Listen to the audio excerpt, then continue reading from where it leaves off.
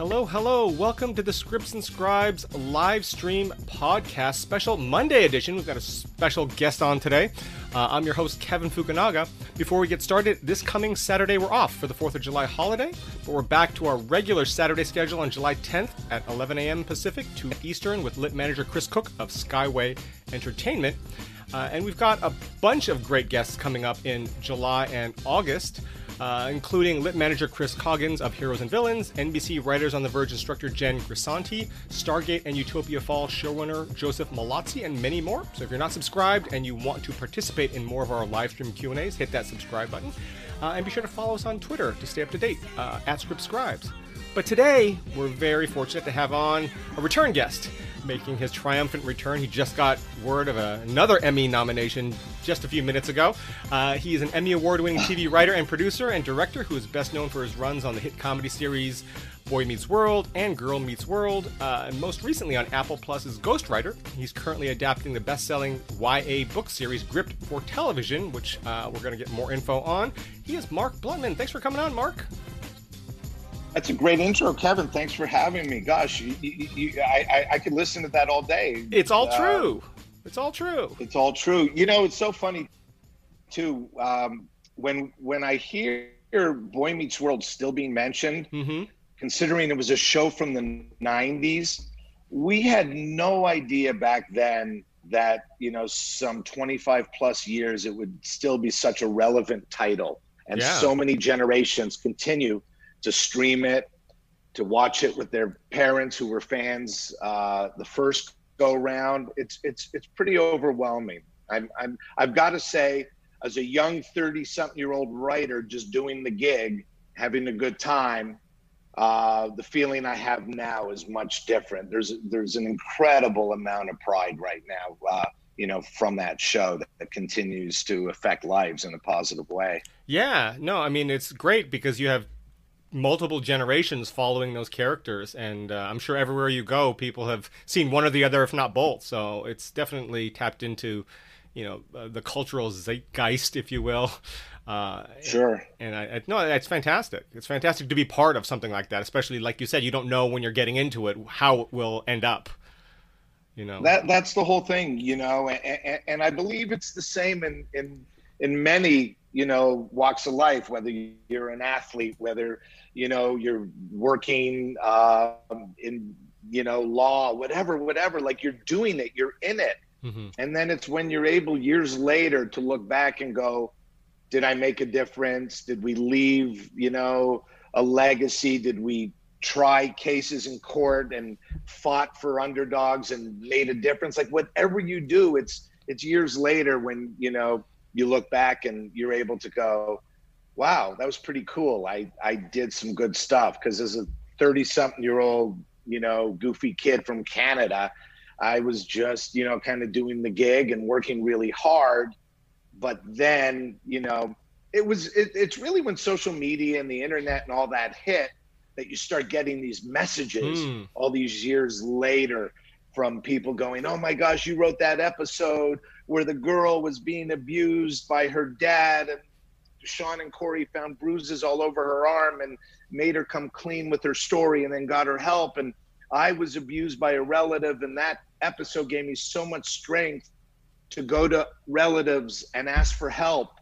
And you're sitting there going, you get chills, Kevin, you get goosebumps. You're like, wow, you know. And then mixed in are a bunch of episodes which are just, you know, go balls out laughs and whatever. But then you mix it in with those other things. On Girl Meets World, the episode I wrote about Asperger, I got so much love from people who, you know, reached out and said, you know, I'm on the spectrum, and it was really cool that you guys did that.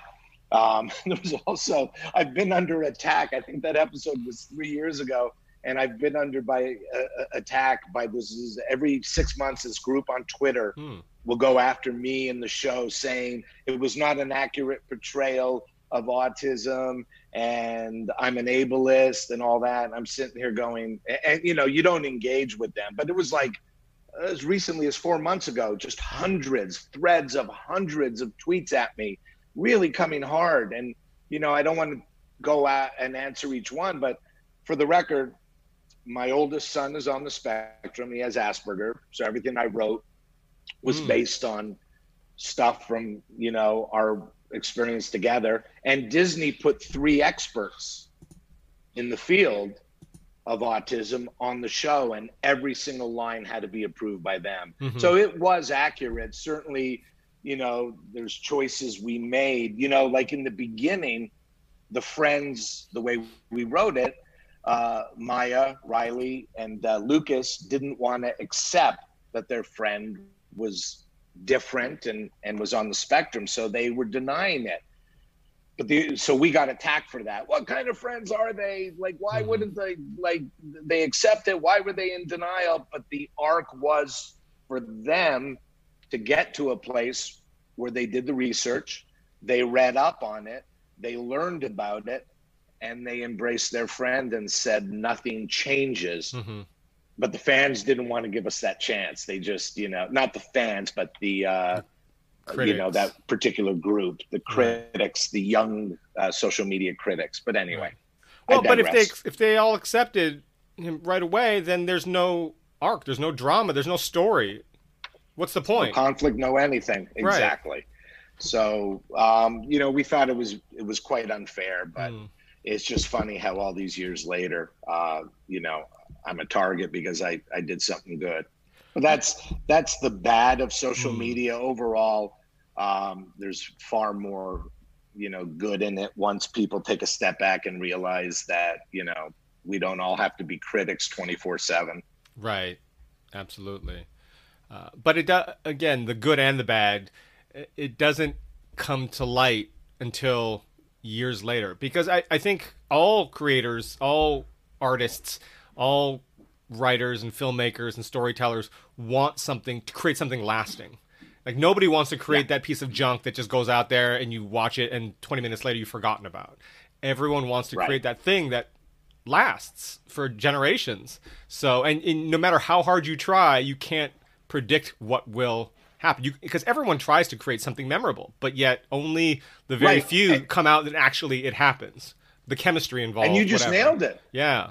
Kevin, you just nailed it. The good things that have shelf life are going to be the ones that are going to be criticized, because most of the critics are not fans and they don't watch it first run.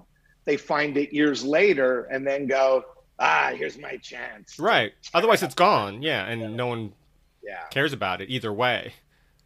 So the good thing is, if you're being critiqued 5, 6, 10, 15 years later, it did good. Yeah. Yeah. No, that's true. That's true. That's absolutely true. Sure. If they're talking about you, then you're relevant, whether it's good or bad. Yeah. That's it. Yeah. So if you've got questions for Mark about TV writing, about I know we're going to talk about his latest project, Gripped, which is adapted from a book series, but also it's about sports, which I know you're a huge sports fan, so we'll get into that as well. So feel free to drop them in the live stream chat. We'll get to those. But I do have to ask you first, before we get started into talking about your projects and all that, how are you, Mark, after the heartbreaking 3-2 overtime loss in Game 6 of the Stanley Cup semis for your beloved Las Vegas Knights? Have you recovered yet? So first of all, Kevin, I'm taking issue with you because one of my tweets said I'll talk about anything except the Vegas Golden Knights. And there you go. Just it's cathartic, right? Yeah, let's purge my disappointment, my feelings of disappointment and anger. So here's the deal. They're a really good team. The Vegas Golden Knights are easily one of the best teams in the league. And to dismantle Colorado Avalanche in 6 games, we have to be good, and we are good. And we have 6 incredible forwards. Our top 6 are just, without peer across the league. Maybe Colorado has that kind of depth. We had no business losing to Montreal. We just didn't. And we didn't show up. And guys like Mark Stone, who are elite players, who are at the top of, the list of two-way players who can put the puck in the net and also play, strong defensive forward. He didn't show up. He had 0 points. Shea Theodore didn't show up. Pacioretty, Riley Smith, Marcia. So we didn't show up against Montreal. Now, if I can take a little bit of solace and smile a little bit tonight. It's game one, and it is Tampa Bay versus Montreal. Mm-hmm. And I did grow up in Montreal. So Montreal was the team of my childhood. So now that I've recovered, done some extensive soul searching and some Zoom therapy calls with my therapist, I'm okay. I survived. It's just sports. But I also found that once sports resumed months ago, even though it was different and there were no fans and stuff, boy, it was a great distraction during, the pandemic of as we were chatting off air before, the first 6 months of my pandemic was lasagna and banana bread. Right. So sports absolutely provided a nice respite from what was going on in the world and all that. So, right. Thanks for asking. I'm over it. And now Montreal. Les Canadiens de Montréal va gagner en 7 matchs. Canadians will win in 7 games. Maybe. I don't know. Okay. I just spoke French. So let's talk about Gripped. It's based on a YA book series. And I read the Deadline article, so I know just the very basic. It's based on some young men trying to get into the NFL, obviously football, and, dealing with opioid addiction and the opioid crisis. My first manager a long time ago in a meeting, the first meeting we had, told me that a couple types of things you don't want to write scripts on because they're incredibly hard to get made. And that's one based on politics, because you don't want to get involved in that. And the other is American sports, because they're incredibly hard to get made. So tell us a little bit about Gripped, if you could. How did you get involved? Sure. What's it about? That kind of thing. So it's a book series. There are 5 books in the series written by a wonderful YA author named Stacy Pajula. And basically, she grew up in Boston, and she grew up around a lot of, athletes in her family and around the neighborhood, young athletes that started making names for themselves in middle school, and then ultimately went to college, went to schools like Notre Dame, Northeastern, Boston College. And so the book series deals with these young kids from these middle class to upper middle class families, kids that you would think don't have issues, that there's a lot of, white privilege going on. And while there is in a lot of areas, there is also, they are not without flaws, and they are not, able to escape the grippings of things like addiction. And they fall into, generally, they don't start off doing street drugs, although now opioids are all over the streets, but they end up getting hooked through scripts. It's a different show. It's not Scripts and Scribes, the one you do. It's scripts, as in prescriptions. They get injured, they have surgery, doctor writes them, a script, and they can't get off it. And especially if they get hurt again. So the book details the lives of these kids and friends and younger siblings who all end up getting, pulled into this tangled web. The older kids end up selling to the younger kids as young as middle school in this book. They'll be like 12-year-old kids buying and taking a quarter maybe of a benzo, an oxycodone, something like that. And then that just leads to other things. And then a lot of them, throw these parties, and the older kids will let a younger kid try Molly. And all of a sudden you have incredible addiction going on in a world and community that you would not suspect would be susceptible to it. And ultimately, it's a book series about redemption. It's about these kids cleaning their lives up, going to rehab, Al-Anon. Addiction is genetic and hereditary. And so, if you have parents who are, let's say, alcoholics. Just because you don't drink doesn't mean you're not susceptible to addiction, and you may find it through pills. Right. But your personality, that, personality gene, that compulsive, I have to find something to escape. I can't cope with reality. In the book series, there's a lot of, sisters of some of the athletes that have anxiety. Anxiety, man, is a huge issue in our world. And I think the last year proved that. I mean, you read on social media and you talk to people, our peers, how you doing? And then move on. And the person's like, wait, you just asked me how I'm doing. Don't you really want to hear the answer? Right. I'm not doing so good right now. How you doing comes with an answer, either fine, and I'm lying, or I'm not doing well. And so talk to me, help me. This last year, man, I see so many people on my feed who I don't know personally. I just know through, my timeline, and it's been horrific.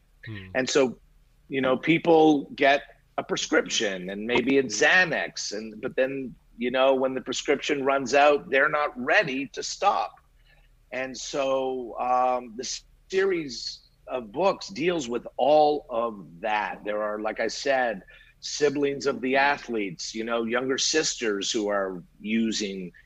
There are good families in the church who are, prime examples. So you think of, this is the perfect family. Sunday they show up, they pray to Jesus, they give healthy contributions. It's funny. I used to say, Kevin, to my ex-wife, Kristen, we would drive around neighborhoods. We lived in Woodland Hills, and then we would drive around, other neighborhoods. And one day we'll buy this, 15,000 square foot house, or this, that. And my ex would always be like, their lives must be amazing. And I always said to her, because I got it, behind every front door, there's a story of pain, of tragedy. Nobody's immune to it. And so again, this series of books really focuses on those who you would not think have issues, those who you would not think have problems. So I was drawn to it when I read it. And my work is always, in working in YA, family, whatever, is there room for a message? Not hammering it over the head. I want to entertain, I want it to, have episodes where it's just fun and good stories. And not every episode is going to, certainly deal with addiction. But I do like messages, and I do think, the opioid crisis is huge. I mean, when that Deadline article came out, I guess 3-4 weeks ago, whatever, I had, I don't know, a dozen parents reach out to me. Oh, wow. Some lost children to opioid addiction, and some struggle with it, and they all thanked me for doing this. And, one of the ideas I came up with, I don't mind sharing. There's some people that are afraid to share this and that. I want to end every show, as credits roll, I want to interview real people and hear their real stories. So we'll go from, actors portraying characters to, during closing credits, real people, real stories, for 40 seconds, whatever it is. So again, my attraction was, how can I, as a writer, evolve my work into, kind of a new space that I really haven't tackled before. And this was it. I read the books and went, then I met Stacy and her production, company said, you're the guy to do it. And, I think that what drew them to me mostly was my passion for, telling stories of teens, right? And it's not all sweet 16s and driver's licenses and new cars and all that there's a lot of pain out there too. And so that's what Gript's all about. And I hope to do her vision justice, and so far the process has been great. Right. And I'm sure it helped that you're a huge sports fan. I know how big of a sports fan you are, and I'm sure that played a part in it because obviously it deals with. Absolutely, absolutely. You know, I described the show, and I think they mentioned it in the article. I call it Friday Night Lights meets Euphoria. Wow. Okay. You know, it's these athletes looking to grab a high because they're in pain, and the pressure on these athletes to perform. It's not just the NFL guys who have to perform on Sunday. It starts in high school because in high school, the good ones get noticed by the colleges, then they get scholarships. And then that's the stepping stone to ultimately playing on Sundays. So that's why the use of these benzos, et cetera, it starts in high school. It really does. Yeah. So, yeah, I was obviously attracted to the sports aspect of it, and flawed characters, man. You know, her characters that she created are wonderful, but they're flawed. You know, they're rich in you know, all their different traits, but you know, ultimately they're all flawed, and that was attractive. Right. David Leonard actually in the chat had a question about whether or not the Las Vegas Knights not showing up was a problem with the Knights themselves inherently, or if it's something that you thought the Habs did to the Knights that caused that. Listen, I'll always give credit to the other team. Yeah. The Habs are a incredible defensive team. They, you know, get on you and stay on you like a cheap suit. You won't take it off. They were really tough, and Carey Price was really good. That's the credit to them. But no, no matter how good Montreal played, Mark Stone not having a point and not playing well for the entire series is that part's on us. Pete DeBoer, the coach, not adjusting the style of play. I mean, I don't want to bore people with sports stuff, but real quick, Montreal defense are big, strong, and somewhat slow. We didn't play a dump and chase style nearly enough. In other words, we could have come to the blue line, dumped the puck in, and then beat them because we're faster than them. But we didn't do that. We let them beat us at the blue line. So that's my answer to David, is it? Yep. I do want to get my answer, David. More into Gripped, but Denise Martinez says, I'm a huge fan of Boy Meets World, probably my favorite show ever. Can you talk about how you started your TV writing career and how you ended up writing, producing for Boy Meets World? Okay, that's a great question. That's probably about a 90-minute answer, so I'll do my best to cut corners. I moved to LA in my early 20s as a stand-up comic, so that's what I came out here to do. I was a regular at the Comedy Store, and then I would go on the road, you know, for 2 weeks every month, make cash, pay my rent, et cetera, et cetera. And then towards the end of, you know, the 80s, as I was in my late 20s, I started looking at what was out there. I'd be at the Comedy Store and I'd see Eddie Murphy and Robin Williams and, you know, Dice and Kinnison and Arsenio Hall and all these, and Louis Anderson, just the Felicia Michaels and Rita Rudner and Roseanne and like I said, Pryor would pop in and like all these incredible comics and I would just sit in the back, like my mouth hanging open, my eyes wide, going, these guys are amazing. I'm not nearly as good as them. And I didn't see the potential. I was also acting. So I'd go out on auditions and I got cast a little bit. I was in Hill Street Blues, which was a well-known, critically acclaimed cop show. I was on a soap opera, All My Children. I did a movie, Meatballs 3, with Patrick Dempsey. So I was getting booked as an actor. But again, I looked at all the greats out there and I went, I'm not that. And I wanted, you know, to have a good life for my kids. I didn't have them at the time, but I wanted a wife and kids and a good life for them. And I always had a strong imagination. And I wrote, I knew I wanted to transition into writing. I wrote a movie in probably 1990, just on spec. I wrote a spec script and it sold. And now I was on the map as a writer, and I got an agent, and I was working with a partner at the time, and we went in, and my first job was a show called Good Advice with Shelley Long and Treat Williams. That was just after Cheers. Shelley Long was the biggest thing in TV. So we had a show called Good Advice. Quick, funny story to that.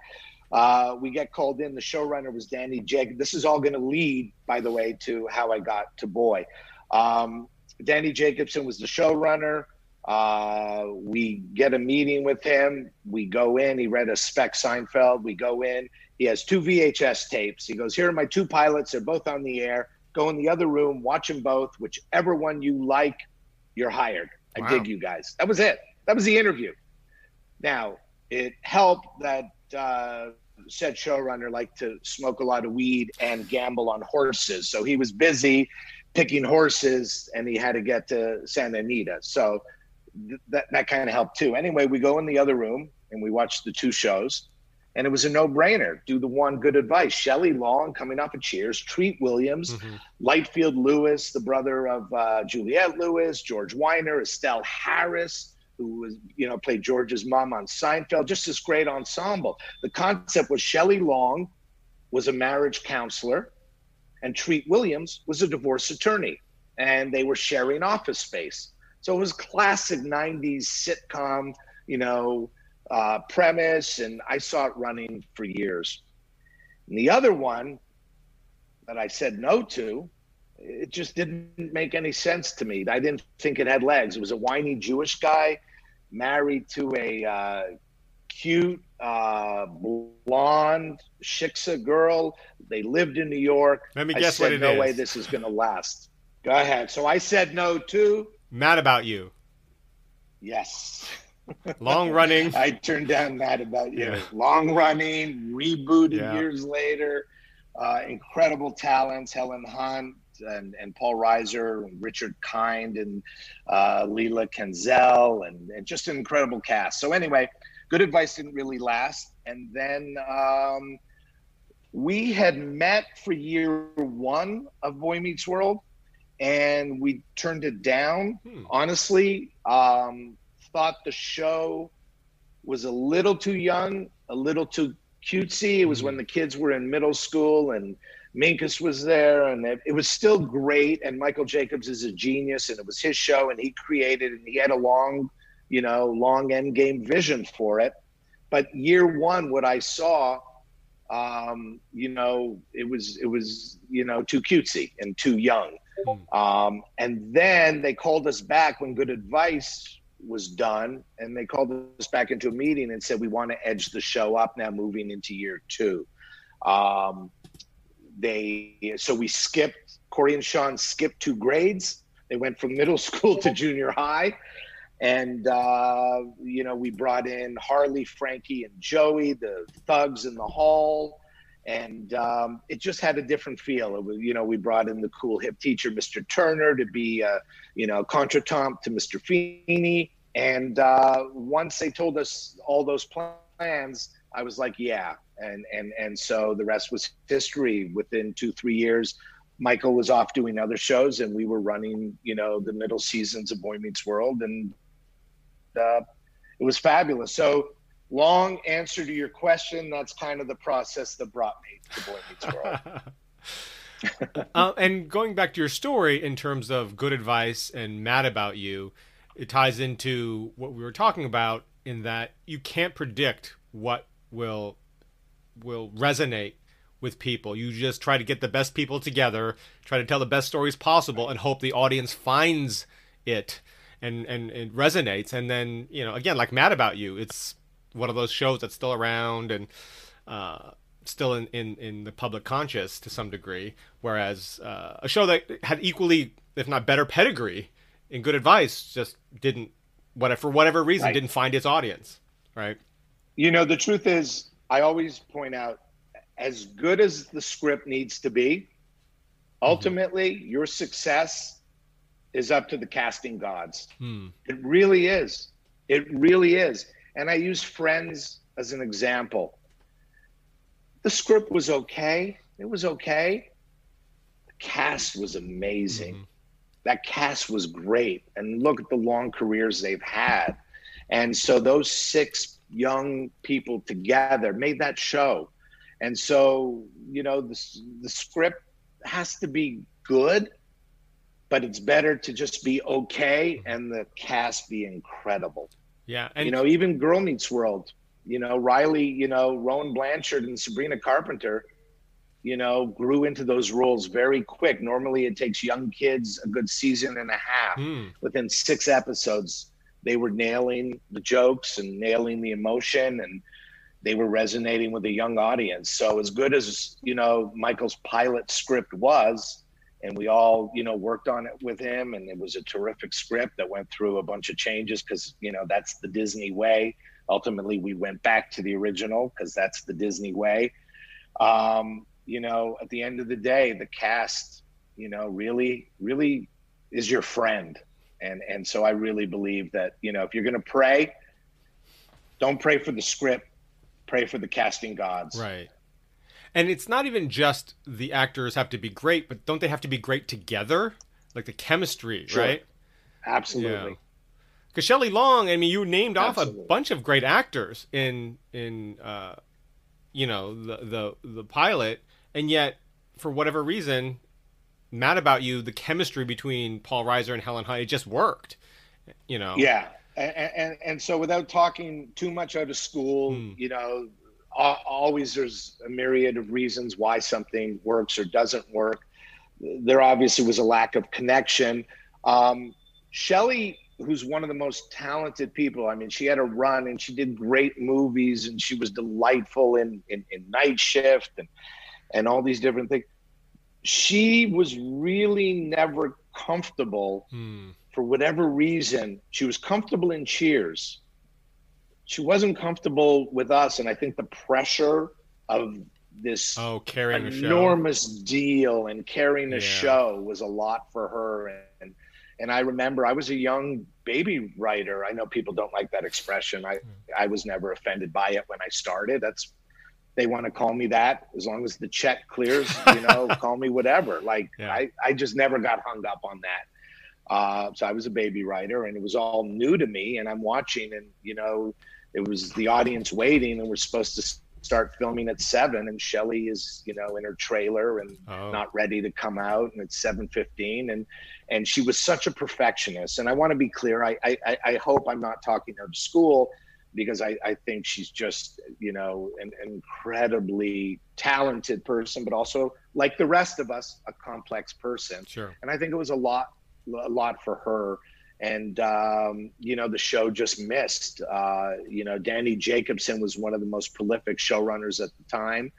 I don't know if he was at his best. Who knows? You never know.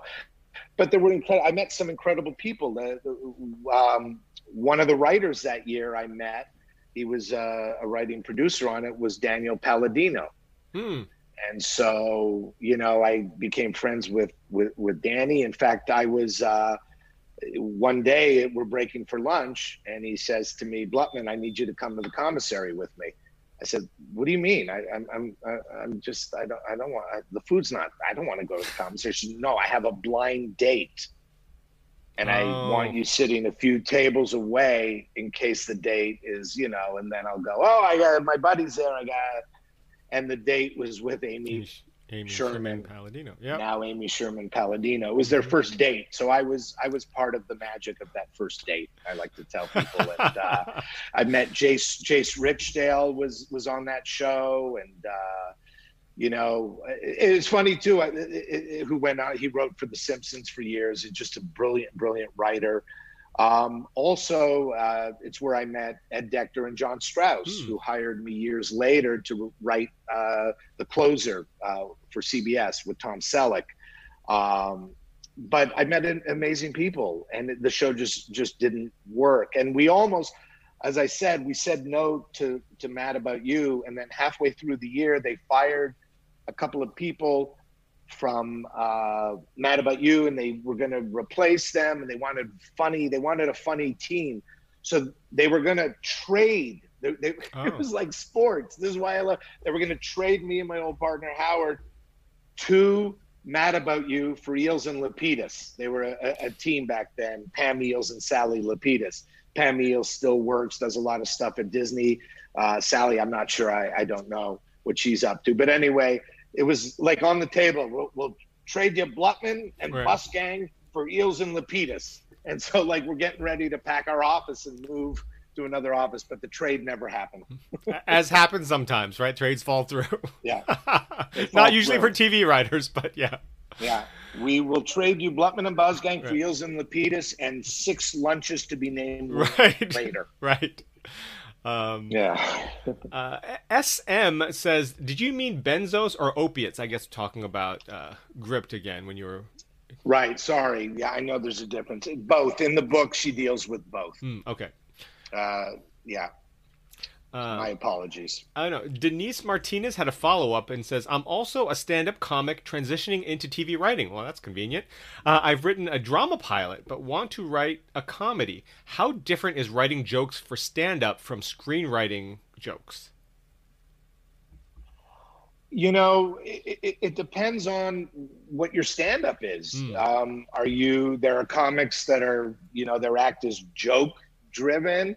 Then there are, slice of life, observational comics that don't depend on the punchline.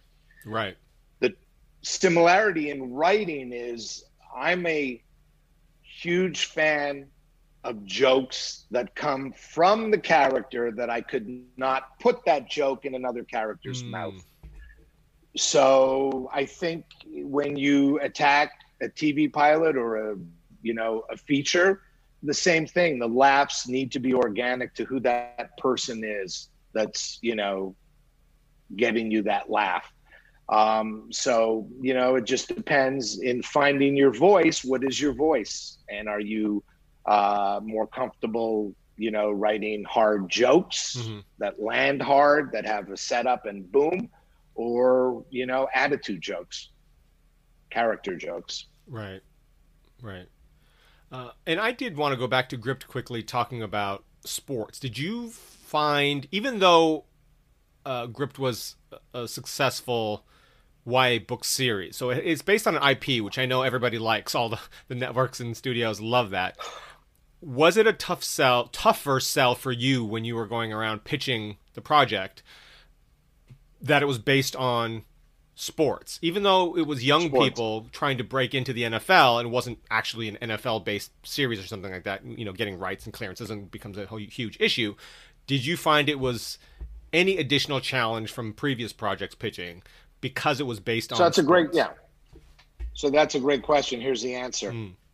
I told the production company that I don't want to pitch it to the networks till it's done because of that reason. Gotcha. Yeah, you're dead on. I mean, I don't want to go in and pitch a bunch of people that the minute I say, so it's set in the world of football, and then I go on and on and on, and all they're doing is sitting there smiling.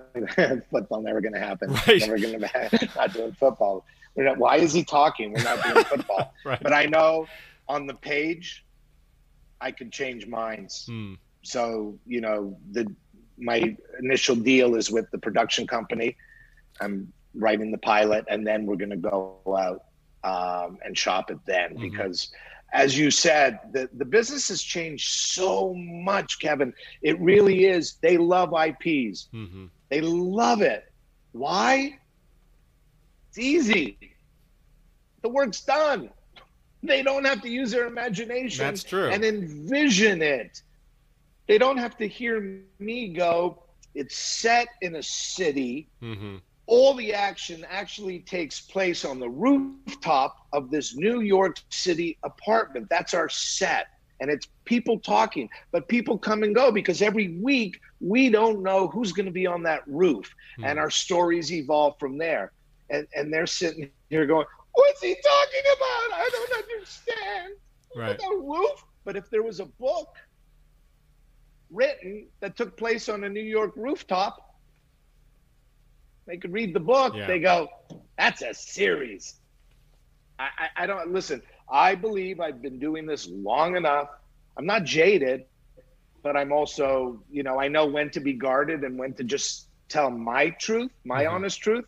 My honest truth is most of the executives are lazy, and therefore that's why IPs became a big thing. That's spot on, I think. They're lazy. And then in terms of, I know you're still working on it, but in terms of adaptations, adapting a book. Why was that such a hard word? Adaptations, or adapting a book. I couldn't say Canadien earlier, so no worries. What sort of challenges have you found in terms of writing something that obviously comes from a different medium and having to translate it, because not everything translates. Inner thoughts and things have to be changed, and so mechanically it's different. But also trying to keep the essence of what the story is, but then making it so that it works in film and TV, because it's no longer a book. So what are sort of those challenges that you're finding, doing an adaptation? And how did you pitch that in terms of how you would solve these issues when you were, pitching for it? It's great. So one thing I'll just start with, for me, the white elephant, no pun intended, but the white elephant in the room it was an incredibly white book. And I said to Stacey, I said, some of your characters are going to change. And then some new characters are going to become primary characters that you have not written yet. I see. That, I may create a character that, is diverse, that is not in your book, but is important. So that was one thing. And she totally got that, Boston has, areas that are, not melting pots at all. They're very white areas. And I think the book was set in an area like that. So that was, I don't even want to use the word challenge, but that was, one of the first big changes that we had a conversation in our first meeting. I said, it's going to change, there's going to be representation in this series, and it doesn't matter if I want it or don't want it, or if you want it or don't want it, it's not going to get on the air without it. It's just not. Plus, it's not accurate. So that was something we talked about. I think you always want to maintain, as you said, the integrity of the author and in this case, Stacey's vision. But we also know in TV, although it's changed, TV is now more like reading a book. And what I mean by that is we can take a book, we can read 20 pages and put the book down, go get in the car, go do some errands, all that, come back, pick the book up. Well, we couldn't do that before with TV, but now because of streaming, we can. We could watch 4 minutes. Oops, I'm late for a dentist appointment. Press pause, take off. So that has changed. But in any event, I think in a book you can luxuriate more. We have to capture the audience's attention and interest very quickly with the visual medium. Otherwise, they're on to the next, click. Right. Also, we thought you might enjoy.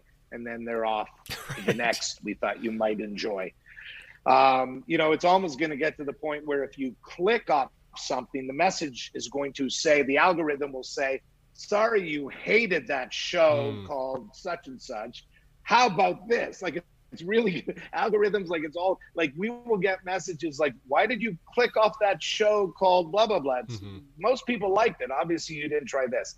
But anyway, so I think in a book, Stacey was able to luxuriate, whereas I'm going to condense. Now I'm reading 5 books. I'm culling stuff from 5 books. And I have to, the challenge is, what are the stories that I'm going to put in the pilot? Like what, and the other thing that she did very effectively, which I like, it has a bit of a This Is Us vibe in that it jumps around. So we'll see one of the main kids, Taylor Duncan, who's the star, who became the big addict and selling and ultimately got involved with the Boston mob. That's how big it got in the book. I mean, he was selling for some drug lords and all that. But we'll also see him. She'll flash back to him in high school. So that's going to be a bit of a challenge too in writing the pilot. If I just go back 2 years, well, then it's probably going to be the same actor playing it, whereas if I go back 10 years, Oh, right. then we can get a kid. And so there's a lot of jumping around, and I have to figure out what's going to work best for the audience. Because a lot of her book, like I said, does jump from the present to 2 years earlier to 2 years before that. So I want to honor that. She really wants the story to unfold that way. And again, This Is Us is a great prototype for that, jumping around time frames. Yeah. So to sum up, Kevin, I think you just, I don't know how everybody else does it. I know how I do it. And how I do it is the last thing I want to do is surprise and or insult the author of the book series. And so there are no surprises because I'm not off on my own and then handing in the script. I'm communicating with her along the way. Oh, that's good. So just saying, hey, I'm thinking of taking the big party scene, making that part of the pilot, because in the book series, it goes back and forth. There was a big party and there was somebody that may have had something slipped in a drink, and there may have been a story of inappropriate behavior. It turned out there wasn't, but somebody made up a lie, and there's this whole, and that may be one of the stories I want to go to in the pilot. So I talk it out with Stacy, just so I think the best thing is to protect her, because without her there is no series script, and without the book series script there's not me writing it. So right. Let's see here. SP says, are there any specific genres or themes that seem to be popular or trending at the moment, like in your travels amongst the in the industry? No, I don't think so. After 9/11, everybody said they're only buying feel-good shows and right. feel-good I heard movies, that. and but that wasn't true. They I say heard that it. too. They say all sorts of things. Yeah. Most of the people who say stuff are not the buyers anyway. They're the mid-level to lower level people. They just say stuff. They'll hear something in a meeting, or here's what trends. I'm going to look right in the camera. Here's what trends. Writing that is undeniable. Right. That's it. Don't chase a trend, because if you're chasing a trend, everybody else is too. Write the story you want to tell and write it to the best of your ability and just make it kick ass. That's it. Like, I don't believe in, years ago, Cheers. We need a new Cheers. Everybody come up with your, pilots set in a bar. And after Friends, find those New York set shows with those, young millennials now. Let's find them now. Let's do the next Friends. People say stuff all the time because people have to fill an hour and a half in a conference room, in a development meeting. They have to fill that time. That's part of the process, is get all the development people in a room. And then the VPs and presidents of development and current development and all of them, and they sit there and what's out there and let's do this and let's do that.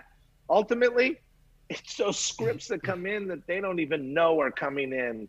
And an agent calls them and says, I have a show that's so not Cheers. It's so not in a bar. It's so not a bunch of friends. It's about an agoraphobic who never leaves the house. The entire show is set inside their house. What? Read it. And they read it and go, wow. Set your own trend. Make people chase your idea. Make people chase your voice. And it seems like it's similar to what you were talking about earlier in terms of executives and stuff being lazy, and that's why they like IP. So it almost seems like they're trying to game the system. It's like, what's easy? Oh, well, this is selling. People are going to buy lots of shows about bars coming up because Cheers was successful, or whatever it happens to be. Ted Lasso was hugely successful, so let's do another feel good because people are in the mood for feel good, instead of going through all of the material in front of them and saying which one is undeniable, which one's great. Well, that one, I'll read that one because that one's a feel good story. Let me read that one because maybe that then I don't have to weed through all these other ones. I can just read the feel good ones because that's what people want, right? So and again, Ted Lasso didn't work because it was a feel-good Right. show. That's not why it worked. It worked because Bill Lawrence is a genius writer-producer, and Jason Sudeikis is balls out, one of the best people out there, and the supporting cast was amazing. Mm-hmm. And then everybody goes, feel good, feel good. It happened to have some feels, but it also had a lot of despair, a lot of disappointment, a lot of darkness. But talk about the casting gods, Jason Sudeikis is perfect as Ted Lasso. Perfect. And Bill Lawrence is amazing. And the staff is amazing. And the direction was amazing. All the execs. We need another feel good. Right. No, it didn't work because it was a feel good. It worked because of the good writing, the great Right. performances, and that's it. Right. It was that undeniable you were talking about. That's it, Yeah. man. It just I love the cliches and the phrases of the day and the we need another this and they'll all work. No, man, Mm-hmm. they won't. That's why it worked. It worked because Bill did a great job and Sudeikis was amazing and the rest of the cast was so amazing. And that's it, Yeah. you know? So SP says, we have an SM and an SP. SP says, what TV Oh, boy. shows in the last 10 years blew you away and why? Besides Ted Lasso.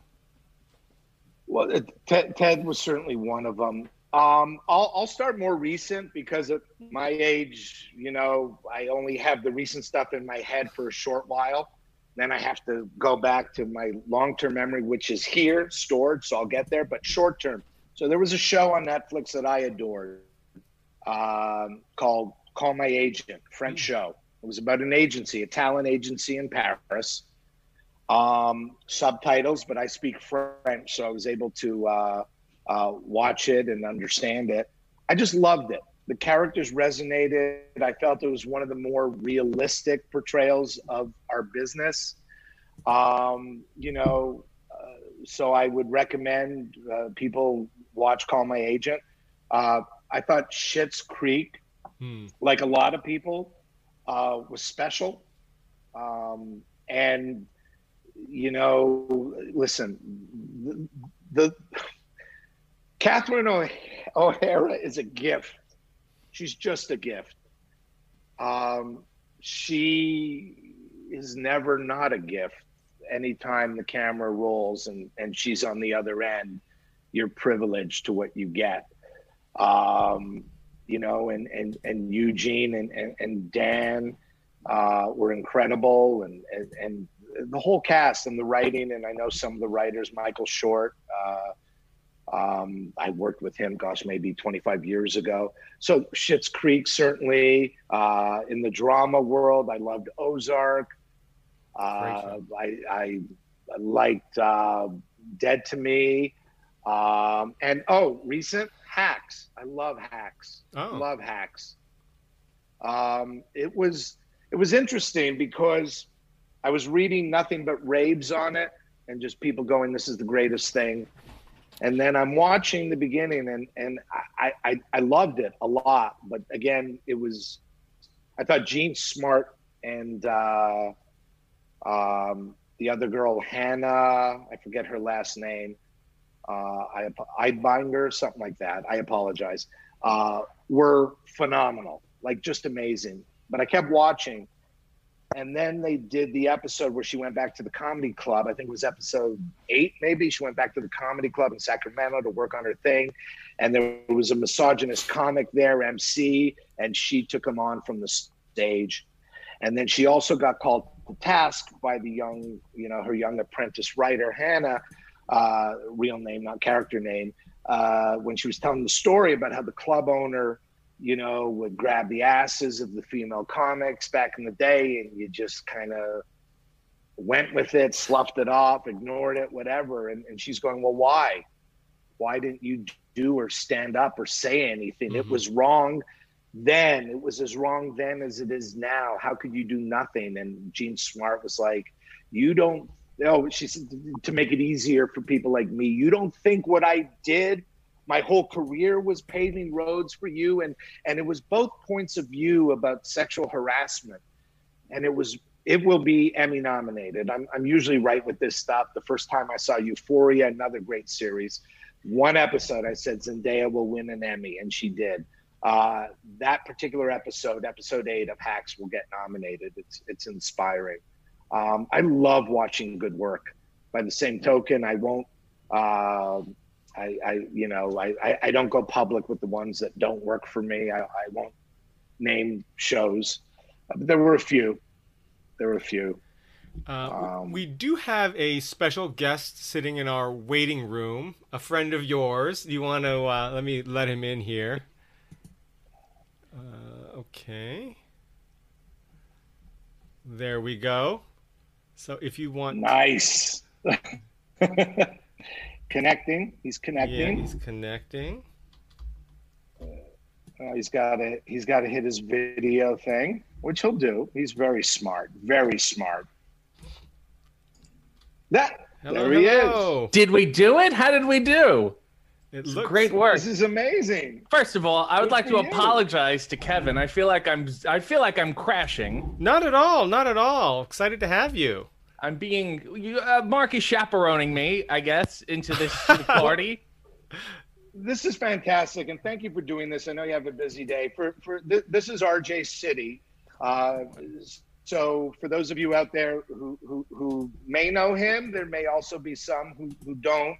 Or if you know him as RJ Skinner, perhaps, from Smash a Lot. Yes. Usually no, and that's fine. You can explain. Mark, explain. Since we've never met before, Mark, we've only spoken on Twitter. So yeah. That's what's amazing about this. So this is the beauty of social media. We probably have a lot of friends in common, but we have never really met. But just the dude is super, super funny and engaging with his tweets. And like me, he has an appreciation of pop culture, old showbiz. Am I wrong in saying that, RJ? Old showbiz? Culturally, I'm about 63 years old. I think that's the best way to put it. I don't want to out you as being that guy, but you talked about Robert Goulet. I know. I talk about him a lot. I can't think about a day when I'm not talking about Robert Goulet. So you're B. Arthur. You are that young man that you have an older soul. So that's what kind of why I started responding to your tweets. We started following each other, and you're also a professional wrestler besides being an actor, a personality, all that. And I don't even know if we share this. I've been a huge wrestling fan since I was 8 years old. And I'm friends with a lot of the guys. Samoa Joe is a dear friend of mine. Renee, I'm in Vegas now. Her and Mox live out here. They just had their baby. I'm friendly with her. And so our worlds have, and I did 3 months in Stamford. You did? 3 months in Stamford. Paul Heyman, who's another acquaintance, wanted I was free. I charged them. I got paid, but I meant it was free work-wise. And so Paul said, come up. And I did 3 months there. Then the pandemic hit. And I think I was the first person Vince probably furloughed because, So it's so weird. I was just there because I did, I guess, their first comedy special. I wrote it and did it called WrestleMania After Dark. Really? Yes, okay. And I will send it to you. I would love to hear. Yeah, WrestleMania After Dark. It's on YouTube. I'm also often on their morning show, The Bump. I have an Andy Rooney-ish segment called Wednesday Morning Wake Up, where I interview wrestlers and celebrities about nothing important, really. Are you equally as codgery as I think so. Andy Rooney? You know what? I'm still in the phase where some days I'll have glimmers of hope. Oh, I see. And then they'll turn back. Well, Andy was full. There was no more hope by the time he got on. It was long gone. Yes. At that point. Yeah. Yes. He became the parody of the parody of the parody of himself at the end. Which is the best. He started to hear his own voice. And he started really... Go ahead. No. But here's what I wanted, because we were talking Goulet a bit. So as a wrestler... Yes. And I'm a huge fan of stuff like this. You sometimes use a knee as a finish, but yes. It's not just any knee. Why don't you, you explain the finish? So, wrestling really connects with people when there's a tad bit of embellishment on things. So things are much better in wrestling when they're dressed up. Everything is garnished, shall I say. As it should be in life, right? In general. Well, not always. Not always. Maybe not a funeral, but, or maybe. You can't go to the post. You can't go to the post office in a sequined robe. Right. I don't see why not. When I go to the dentist office, just do what you need to do. True. Every time there's some new contraption and I'm letting this person stick things in my mouth, I'm not questioning. Just, whatever. That being said, if it was like Mardi Gras, wouldn't it be at least slightly more interesting and enjoyable? Possibly. When I was a kid, the fluoride flavors were like a gourmet menu. They had cherry, they had bubblegum, they had pina colada, and I was 7. And then you turn, 18, and it's like the fluoride tastes like fluoride. Right. That's gonna be it. Right. That's all you're getting. My finishing move, I pulled down my knee pad, revealing another knee pad with B. Arthur's face on it, and it is a knee strike to the face known as Knee Arthur. So if that doesn't push a person into the zeitgeist, then nothing will. That have blew we me truly away. lost all our humanity at that point? If you right. Well, I wish perhaps. Now, Mark, did you go ahead? Go ahead. I have 2 questions. I have 2 burning questions for you, Kevin. If I may take over your job please, for a moment. There's a lot of people in the chat who are very big fans. I've been corrected. It is splash a lot, not smash a lot. And yes, there was a lot of it, whatever it was. That's the important thing. And they want some exclusives, a wrestling exclusive. Nails in New York says. SM says WrestleMania After Dark was great, and they hope to see you wrestle in person someday. So please, the floor is yours, RJ. So my first question, as a dog goes off, is I got construction here in my place. Oh, fantastic. Was there supposed to be a spin-off of Boy Meets World where Eric goes to New York? How do you know that? We actually wrote 3 scripts. Wow. And all I remember, so it was, oh my gosh, nobody knows that. Nobody knows that. I have people in the know. There's people in WWE that are very big fans of Boy Meets World. Ryan Popola came, he does the bump, and he said, can you please ask this? And it did seem, I will say, that there was potential there towards the end of the series.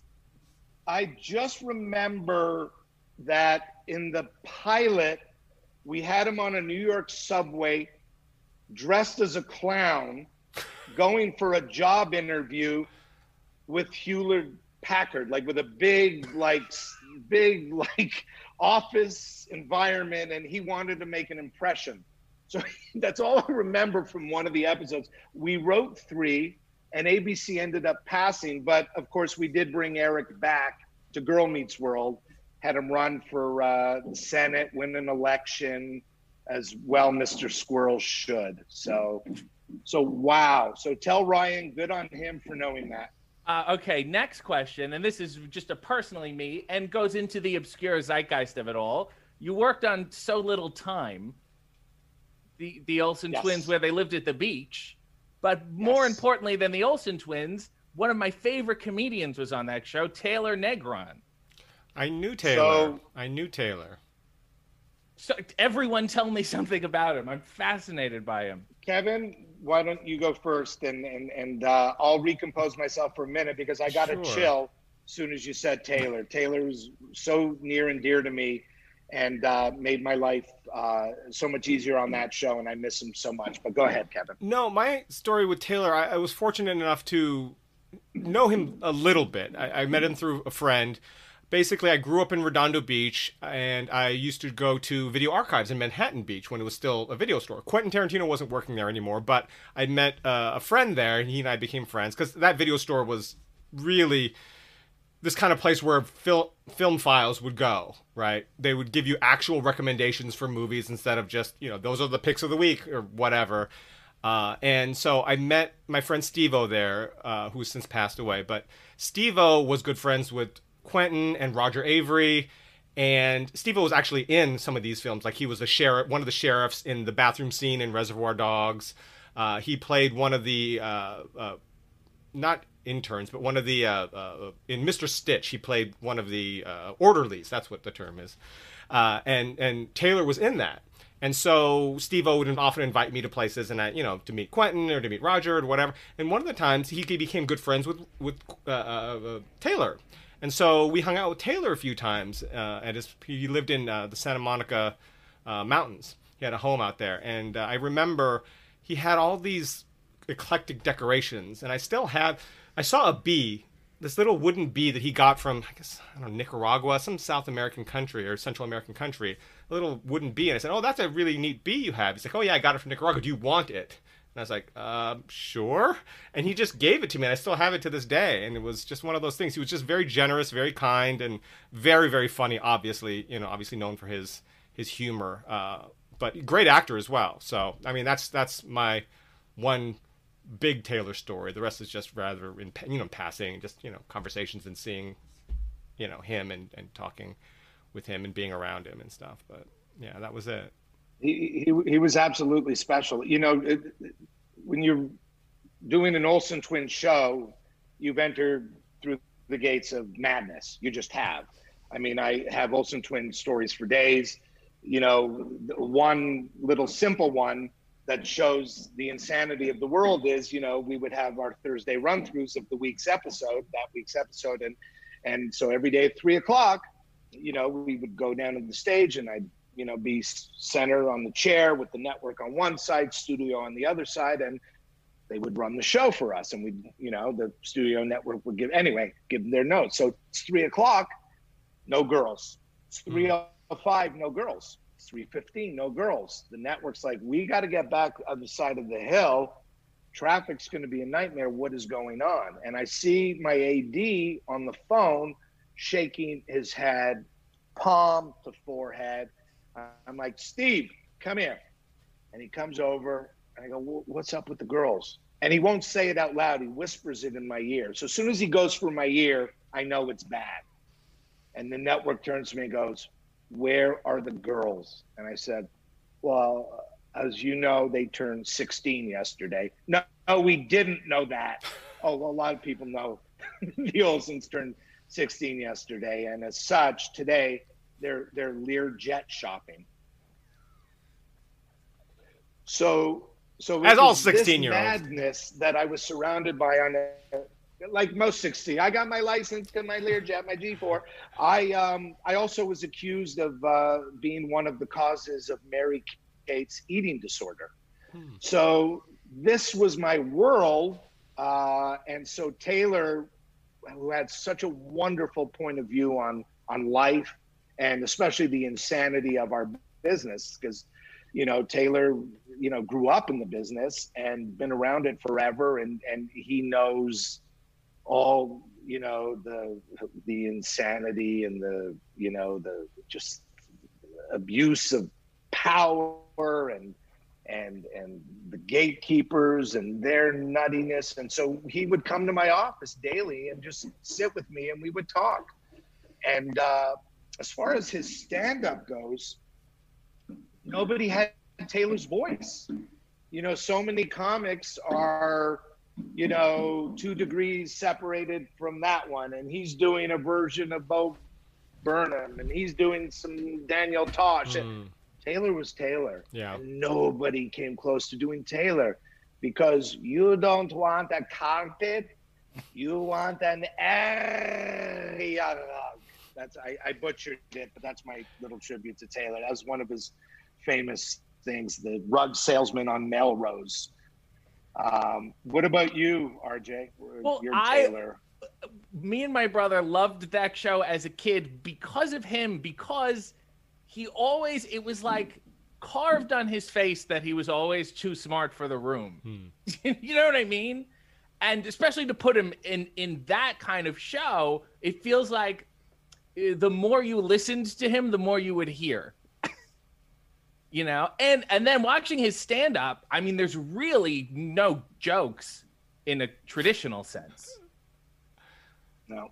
We were talking about that before, about the some of the best stand-up they're not joke driven. They're just your personality and your point of view. And that was all Taylor. But then even I remember his one clip on the Aristocrats. Oh yeah. Which was also the thing about him though was that he was clearly capable of doing like straight up jokes and then just went beyond it. Yeah. Absolutely. To anybody watching us right now, please, if you are not familiar with Taylor Negron, Google him. Also, a relative of Chuck Negron from Three Dog Night. Yep. That's true. So, but Google some of his stand-up, and he Fast Times at Ridgemount High. Last Boy Scout. He delivered the pizza, right? Last Boy Scout. Oh my gosh, great in that. Black's film. Yeah.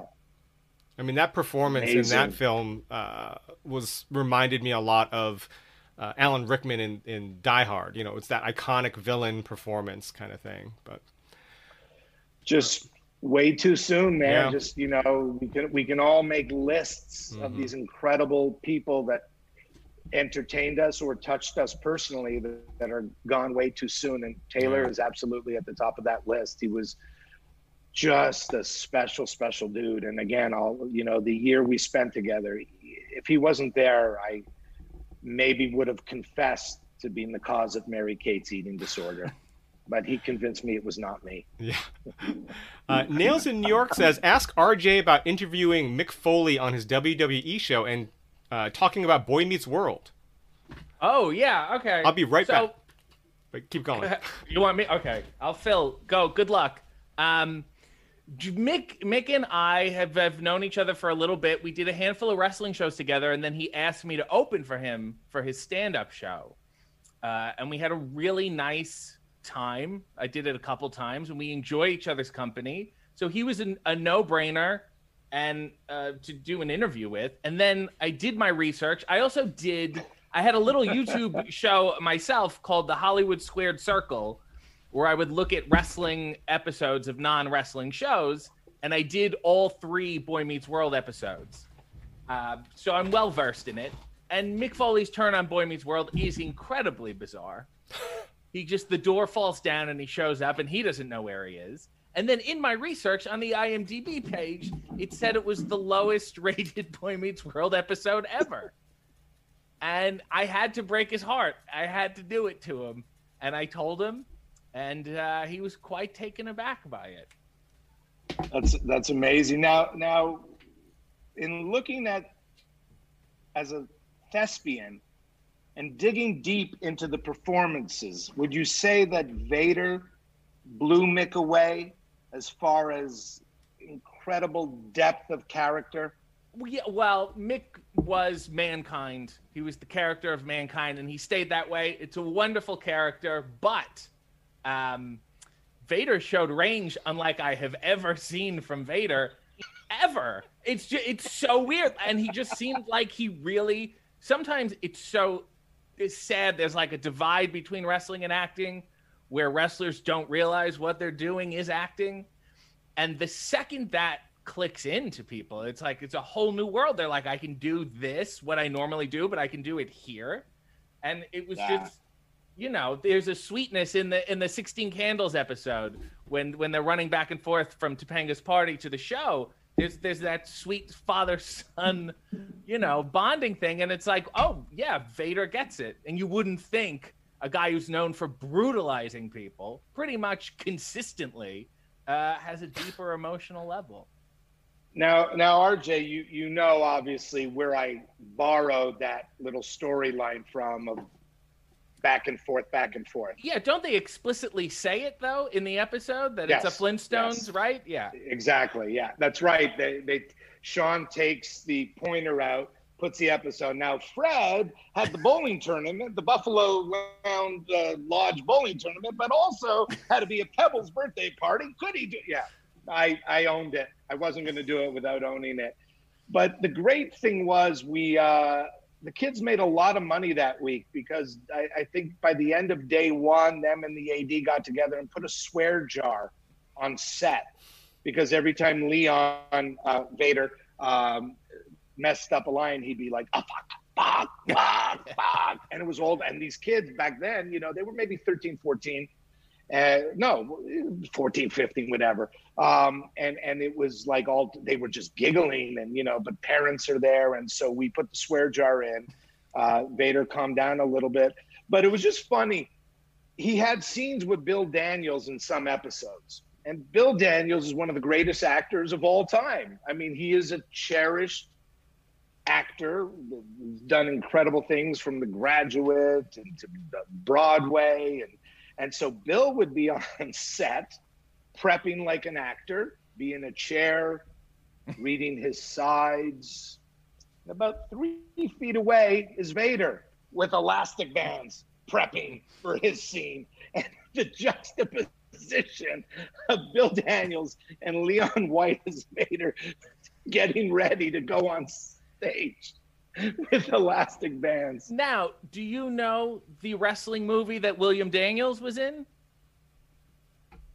Would it have been the one and only with Henry Winkler? It would be one of the great underrated wrestling movies that nobody. It's a Carl Reiner, and it's like a romantic comedy, which is probably why it's skirted around, the wrestling audience.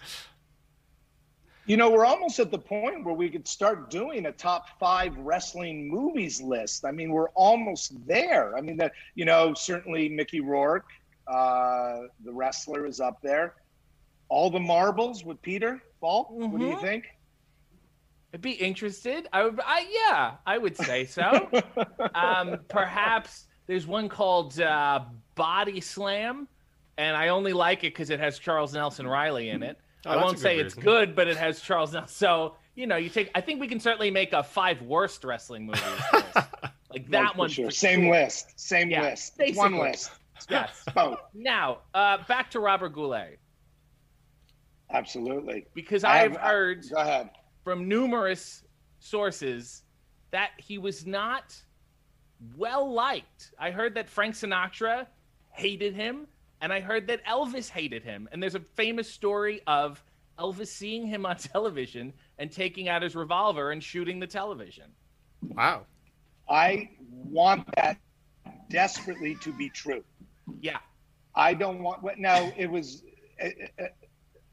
at Elvis's place, like in the Jungle Room, maybe? Yeah. He was watching? I think he was having breakfast. I'm sure he had televisions. Look, he had enough televisions to shoot a couple, Right. That's brilliant and well-deserved. Goulet never seemed to run in those circles. He always seemed like he was his own man. I was blessed enough when people asked me my career highlights, the fact that I was on his and his wife, I want to say Victoria or something. But anyway, I was on their Christmas card list. So for about 10 years, I got Christmas cards from the Goulets. And then the other, this is bizarre. So for those who don't know, he was in one of the Vader episodes, the first one where we turned high school wrestling into professional wrestling, and Corey had to fight Joey the Rat. And, we first introduced Vader there, and we had Yasmin Bleeth as the ring girl, because why not? But we had Robert Goulet sing the national anthem. Which he did at WrestleMania 6 in Toronto. So you captured the eccentricity of professional wrestling. So it's post-show, and real quick, I'll forget the story, but it's post-show, and I had a music sheet because in the tag he sang a song in detention, and I wanted it signed. So I knocked on his trailer, and he opens the door, and he's in his tuxedo, boxer shorts, and then high socks with a garter. Can't ruin the pants. Everything but the pants. And he, come in. And I was like, no, it's okay. I was like, I don't know, 30 at the time. I'm still young and new to the business. And I'm like, because back then, who knows what would have happened had I gone into Goulet's dressing room. but I had him sign it. But the image is stuck with me forever. When people say Robert Goulet, there he is in his boxer shorts, which were, black satin, and formal boxer else. shorts. Formal. Would you expect shorts. anything Like less? when I met, I hung out and was blessed to meet Johnny Cash in Lake Tahoe. I was with a friend who was performing at one of the hotels, and they gave us a house, the Harris House. But there were two with a shared pool. And all of a sudden, Johnny Cash comes out to swim with us, black robe, black swim trunks. Did not disappoint at all. Easy to shop for. Kevin, you were going to say something. We have some questions and things from the chat for both of you, actually. But before we get to that, this is the bee that Taylor gave me. I wanted to show that to you. I still have it, so I don't know where you can see that. That is adorable. Looks like Jerry Seinfeld's character from the movie. Let's see here. SM says, Mark, who is your all-time favorite wrestler? They're going to be old school. So one of them was Maurice Mad Dog Vachon. Oh. I grew up in Montreal, so I grew up with what was called Grand Prix Wrestling. I just thought, he was legitimately scary to me as a kid. And then would have been two heels, the original Sheik and Abdullah the Butcher. I saw them live in Montreal. I was maybe 14, and they literally, Abdullah the Butcher with a crimson mask, chased me through the Paul Sauvé Arena. And somehow I had trouble outrunning him, which was very scary. So I'm glad I left athletics at that time. And of the guys working today, I love some of the guys in NXT. I love Adam Cole. I think he's an incredible worker. In WWE, I really like Charlotte Flair. I'm really impressed with Bianca Belair. She's still a little green, but I think she's going to be a megastar for a long, long time to come. I'm an RJ City fan. I just watched this morning a match against Daniel Garcia. Greek Wars or Greektown Wrestling. Nice specific Toronto neighborhood. Wrestling. Yes. I was in Toronto last year or 2 winters ago shooting Ghost Rider there. So I was there for about 8 weeks. Great city. Rodney's Oyster House. Yes, of course. On King Street. I love it. Love it. And then Harbor Street 60 or something like that for steak. Those are the places I love. But anyway, so those would be my answers. And Roddy Piper. Roddy Piper was one of my, if you are a writer and or a performer and you're open to the world of professional wrestling, you have to appreciate Piper. So I did a pilot with him and we did a movie together. Really? And the movie is called A Masked Saint. And it has a quasi-Christian theme, but obviously we only handled the wrestling part. Diane Carroll is in it, and she also pinched my ass, which was nice. That's my version of Taylor's B. Right, I was going to say that. Carroll pinched my ass. Right. So Roddy was not one for learning lines, and certainly not saying what was written. And we were supposed to have an argument. He plays the promoter, and I didn't want to lose, and he looked at the script and he came up to me and he said, we don't talk like this, right? I said, yes. He said, okay. He said, well, I'm going to say what I want to say, and then you can say what you want to say. And I guess that was permission for me. So we have this argument. He comes on, he, kicks open the door, and he's got Roddy Piper crazy eyes, wildly off script, not even remotely close. Back and forth. And then finally he goes, now go out there and do your fucking job. And the director goes, cut, and the director walks over, and again, it's not good when they have to go in your ear. And he said, "I'm sorry, Roddy. This is a Christian film. There's no swearing." and he looked at me and said, "Oh, who knew?" I know because the pastor was there, and the name of the film was The Masked Saint. It was fairly obvious. After he pulled what's his name? I'm just blanking. I had it in my head a second ago. Gary Busey. He pulled a Busey on that. That's funny. That's wild. Rob wow. Clark says, I'm a bit late, but it looks like my timing is good. Here for Richard Jacob, although he's nails in New York, says, it's Raul Julia, Rob. So, but there, you see, there people are coming and very excited to stumble upon this, our special guest for today. Thoughts on Ready to Rumble? Wow.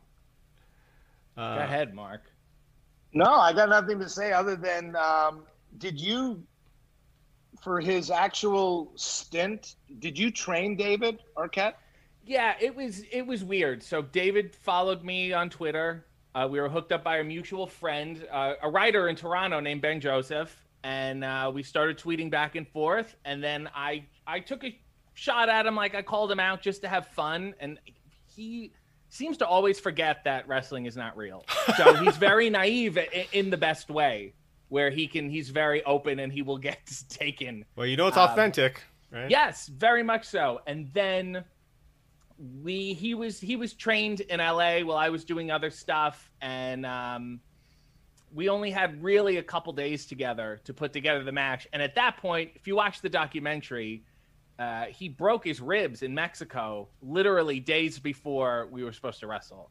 So I had to put together a match that really involved no running or directly falling on his back, because he just, he couldn't. Even though he really, really wanted to, I was like, there's a clever way around this. Let's do it that way. But the night before the match, we sat and watched Ready to Rumble together. And if you watch the movie, he's not the main guy, and he's not the main guy who wrestles. Oliver Platt is the wrestler, and even Scott Kahn ends up doing more wrestling than David. So I looked at him at the end of it, and I said, why did WCW ask you to do it of all the people in the movie? And he said, I think I was the only person who said yes. Which is really David in a nutshell. What do you think is a bigger accomplishment for David? Winning the WCW championship or marrying Courtney Cox? Well, I have a bit of a beef with Courtney Cox. She made me. We were at the house. David was getting work done because we did a House of Hardcore show in Philadelphia. Bully Ray put David through a table, hurt David's back. He said, when we get to LA, I got to see this chiropractor guy. He lives next door to Courtney, so we'll go, hang out, and he'll whatever. Okay. So we go there, and it's just David's getting work done. I'm like, hi, I'm sorry I'm here. Much like this situation, I opened with an apology. And she said, would you like a cappuccino? I make a great one. And I said, I don't normally have cappuccinos, but if you're selling it, I make a great one. Let's do it.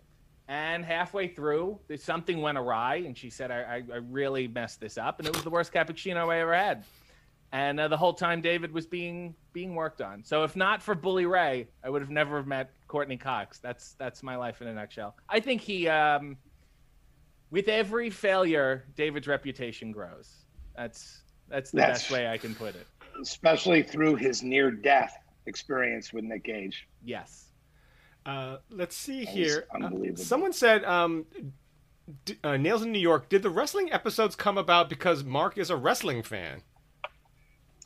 100%. Yeah, absolutely. In fact, I also put Triple H, Hunter Hearst Helmsley, Paul Levesque on an episode of a show called Grown Ups I did with Jaleel White and David Rubenstein. And that was interesting.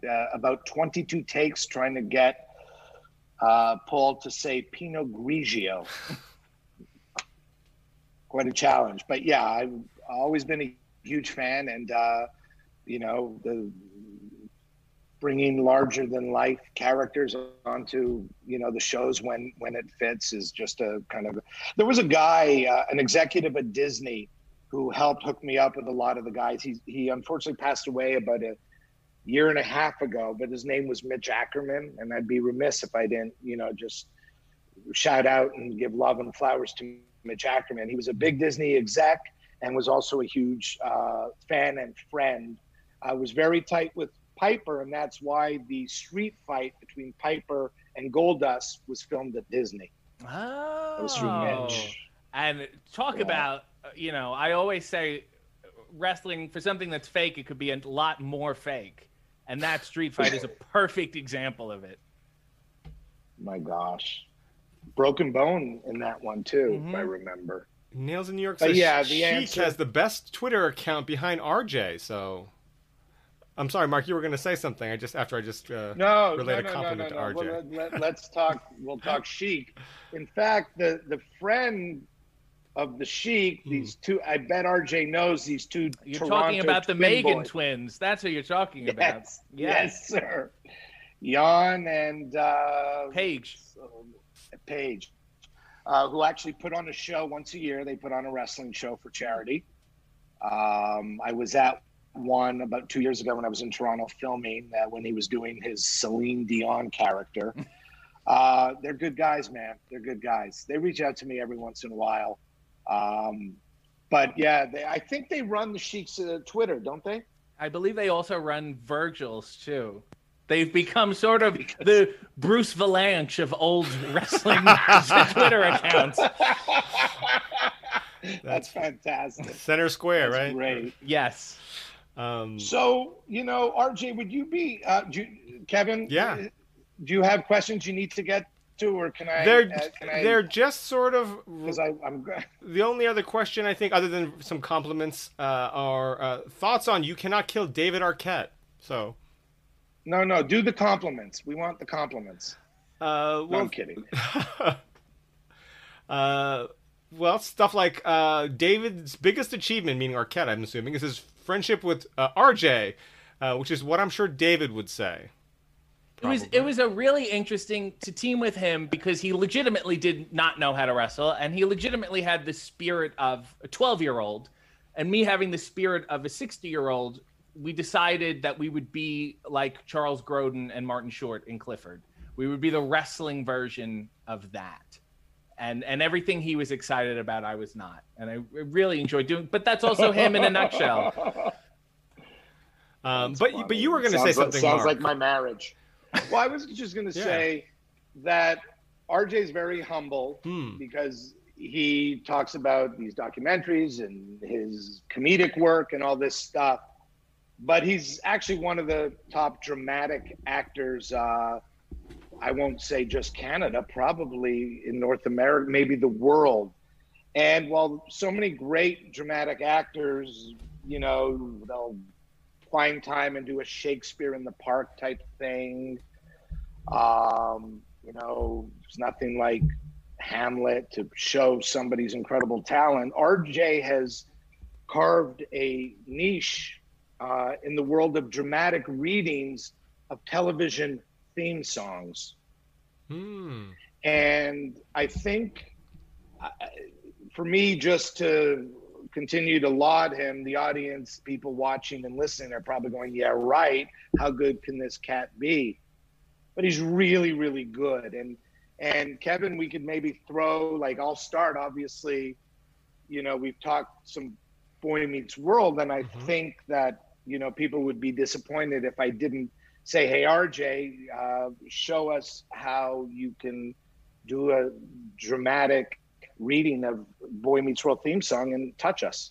I'd love to. And, it's going to be a little rough. I've been workshopping it. I don't think it's quite there yet, but I think we're getting it. And, of course, you went through a lot of theme songs for some reason, and I'm not going to do the instrumental ones, obviously. But there's the one, seasons 5 to 7 had some poignant lyrics. And here we go. Just give me a moment to. Okay.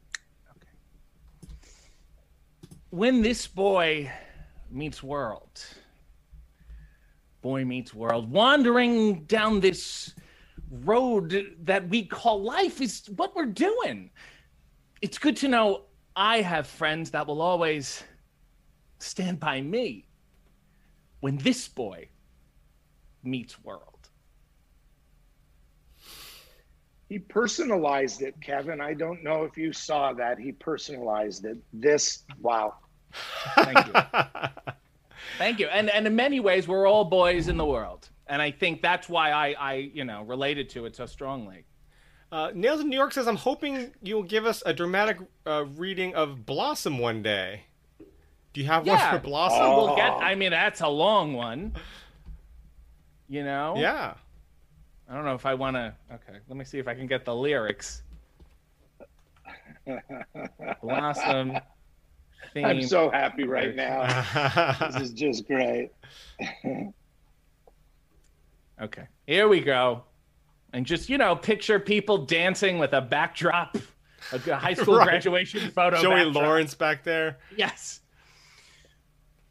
Don't know about the future. That's anybody's guess. Ain't no good reason for getting all depressed. Fire up your pad and pencil. I'll give you a piece of my mind. In my opinionation, the sun is surely going to shine. Stop all your fussing and slap on a smile. Come out and walk in the sun for a while. Don't fight the feeling, and you want to have a good time. And in my opinionation, the sun is surely going to shine. That did feel incredible. That felt like if Andy Rooney was younger and had a soul that wasn't dark and angry. Yes. That kind of emotion, that kind of feeling and life you breathed into it. That was great. Now, to bring it all full circle, David once had a small role on Blossom as, I believe, a fake ID dealer named David Slackmere. I didn't know that. That's funny. We did a show together where we literally ran down his IMDb page at a stand-up club, and I just roasted it.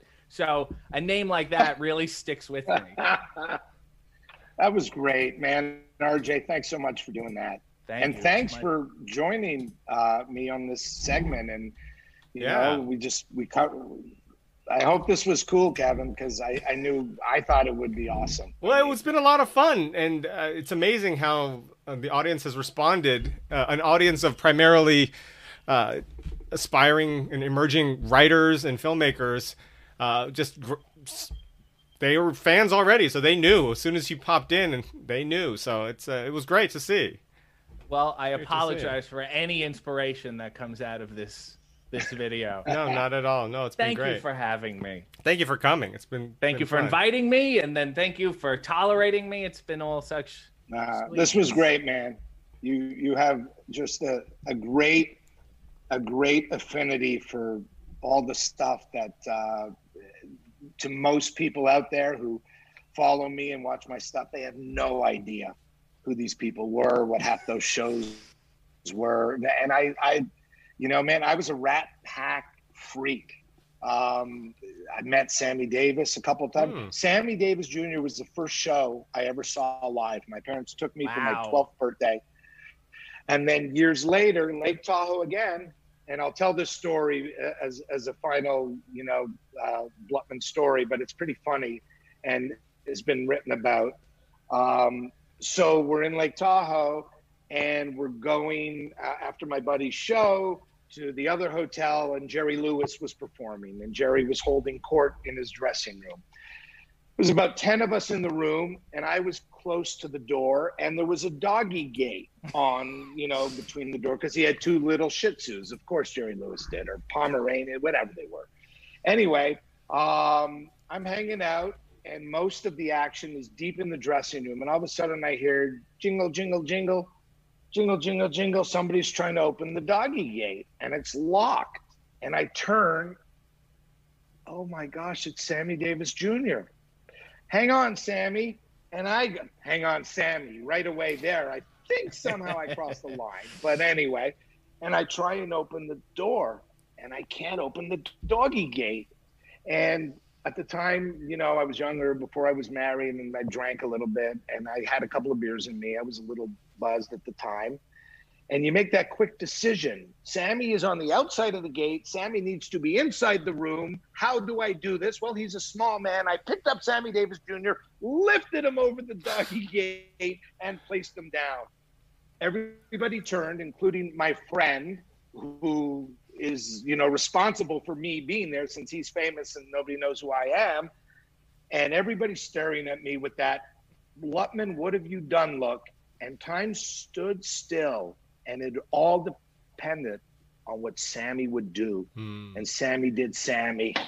He just stomped his legs and hit the floor, and it was the funniest thing ever. He laughed and laughed, and everything was okay with the world, but I lifted up Sammy. How do I do this? Hang on. Wow. In fact... Oh. And Howie Mandel... Oh, that's my buddy who was performing there. Yeah. So there's me, and there's Sammy, and there's Howie. Wow. This is a dear friend, Michael Rotenberg, who's a big manager. He's one of the owners of Three Arts Entertainment. Terry Danister, another friend and manager. I think he now works for Nat Geo. Our friend Tommy G, Eli, Sammy, Lou, me with hair. But yeah, that was. So I love that stuff. Is the point of why I went into this and told that story. I love old showbiz, man. I am so, like not indebted. That's too big a word, but just I have so much love and appreciation for everybody who did whatever they did before. And because that was the stuff I read about, that was the stuff I watched, watching The Honeymooners. I'm like, I'm going to write TV one day, like all that stuff. So for me, and so I hope, my advice to, the 20 something and, year-old writers out there pursuing it, know what came first, know the old stuff. It can't hurt. Anyway. I tried to lift up Peter Lawford once, but he was heavy. Now, by the way, there are lifts and don't lifts. Robert Goulet is a don't lift. Absolutely. Frank Sinatra. Do not lift. Joey Bishop. Who cares? You lift Joey Bishop. Yeah. Funny. But Frank is Rickles is probably a difficult lift. You don't lift. Bob Newhart, you lift. And that was their relationship in a nutshell. You need a lift and a don't lift. And that's the Abbott and Costello of it. Yeah, I met Don Rickles That's once. Awesome. I met Don. And Rickles. how much did he weigh at the time? I didn't lift him. I didn't. I would not lift him. I would not lift him. He was definitely a later years don't lift. Yeah, he was on Dennis the Menace 2, where I was a PA on that show. Wow. Yeah, and he played I don't remember Dennis's neighbor, Mr. I don't remember the character. Wilson. Mr. Wilson. There you go. Wilson. Yeah, and he was everything you expect Don Rickles to be. Everything you expect Don Rickles to be. But no, he was great. He was great though. But yeah, so it's so funny. Yeah, talking about old Hollywood. When I was at CIA, I worked for an agent named Martin Baum. He was one of the partners, one of the senior talent agents. Started the agency along with Ron Meyer and Mike Ovitz and all those guys. And some of his older clients, and he had some newer clients, newer meaning more recent clients, the John Voights of the world and things like that. But he had some old school clients, the Blake Edwards and the Richard Attenboroughs of the world. So it was definitely interesting seeing them come through the office and some of them telling their stories. So yeah, I'm definitely sort of particular about that as well. I've taken to he made every assistant read a book that he was in that was about the founding of CAA and how he used to represent John Wayne back in the day and things like that. So my ex-wife used to work for Robert Evans. There's some old Hollywood right there, and just got a few stories. I bet. Hashtag pre-Me Too. That was way before, but that boy, dark Hollywood back then. Darker. But thank you both, gentlemen, for coming on. It's been fun. We could talk longer, but I know it's been well over our 90 minutes, awesome. and I don't want to keep you guys. Make sure you follow Mark on Twitter. It's at BlutmanMark. And RJ City, it's at RJ City 1. I don't know who's RJ City 0, who took the... A person who hasn't tweeted in 10 years. That's and insulting. I contact Twitter about it every 3 months, and they don't do anything about it. And they should be ashamed of themselves. Infuriating. Yeah, I know. But they don't do anything. I had an imposter doing me 2 months ago, I still can't get a blue check. Like, Really? I've been doing this forever. I don't even know how. Yeah, I don't know. To get it. I just go @verified, can you? And they're like, they don't answer me. I had an imposter who was setting up DMs to follow him and come to Clubhouse and make a RJ City 1. Send them your background picture and say, that's me, bottom right, give me my check mark. I think RJ is going to have to make some calls. He has a check mark. He needs to make some calls. I do. Or send an email or have your How people great. contact their My final people thought. Twitter. Yeah. Final thought. Yeah. We all get one final thought. Yep. Mine is, what if we lived in a world where David Arquette could not get verified? My final thought is that there's some days when even David Arquette isn't sure he's David Arquette. I don't have a final David Arquette thought because I've never met David Arquette. My final thought is I never expected to have a wrestling raconteur on the show when I normally have screenwriters, showrunners, lit reps, and things. So it was an absolute pleasure, and I need to diversify the guests that come on the podcast, I think. I'm the only wrestler. After this, skip it. Oh, no, not just wrestlers, but, open it up. Because you're not just a wrestler. You say you're just a wrestler. Right. You're also an actor, a dramatist, if you will. Well, comedian. Clearly, yes. Monologist. An ologist of many types and forms. And apparently, I saw on your YouTube channel, you're also a great barista, serving coffees to other large professional wrestlers in your underwear. So, and you host your own show on Sundays, which apparently is very, very popular. So, you're a one-stop shop. Yes. You're not just a wrestler. Another talented Canadian. Yeah. Yes. So thank you, gentlemen, for coming on today and shooting the shit and having a blast with us. And we will see. We're off this Saturday because of the 4th holiday, and we will see you on the 10th for our interview and live Q&A with Lit Manager Chris Cook of Skyway Entertainment. Thank you, Mark. Thank you, RJ. Thank you all for watching. We will see you next time. Bye, everybody. Take care.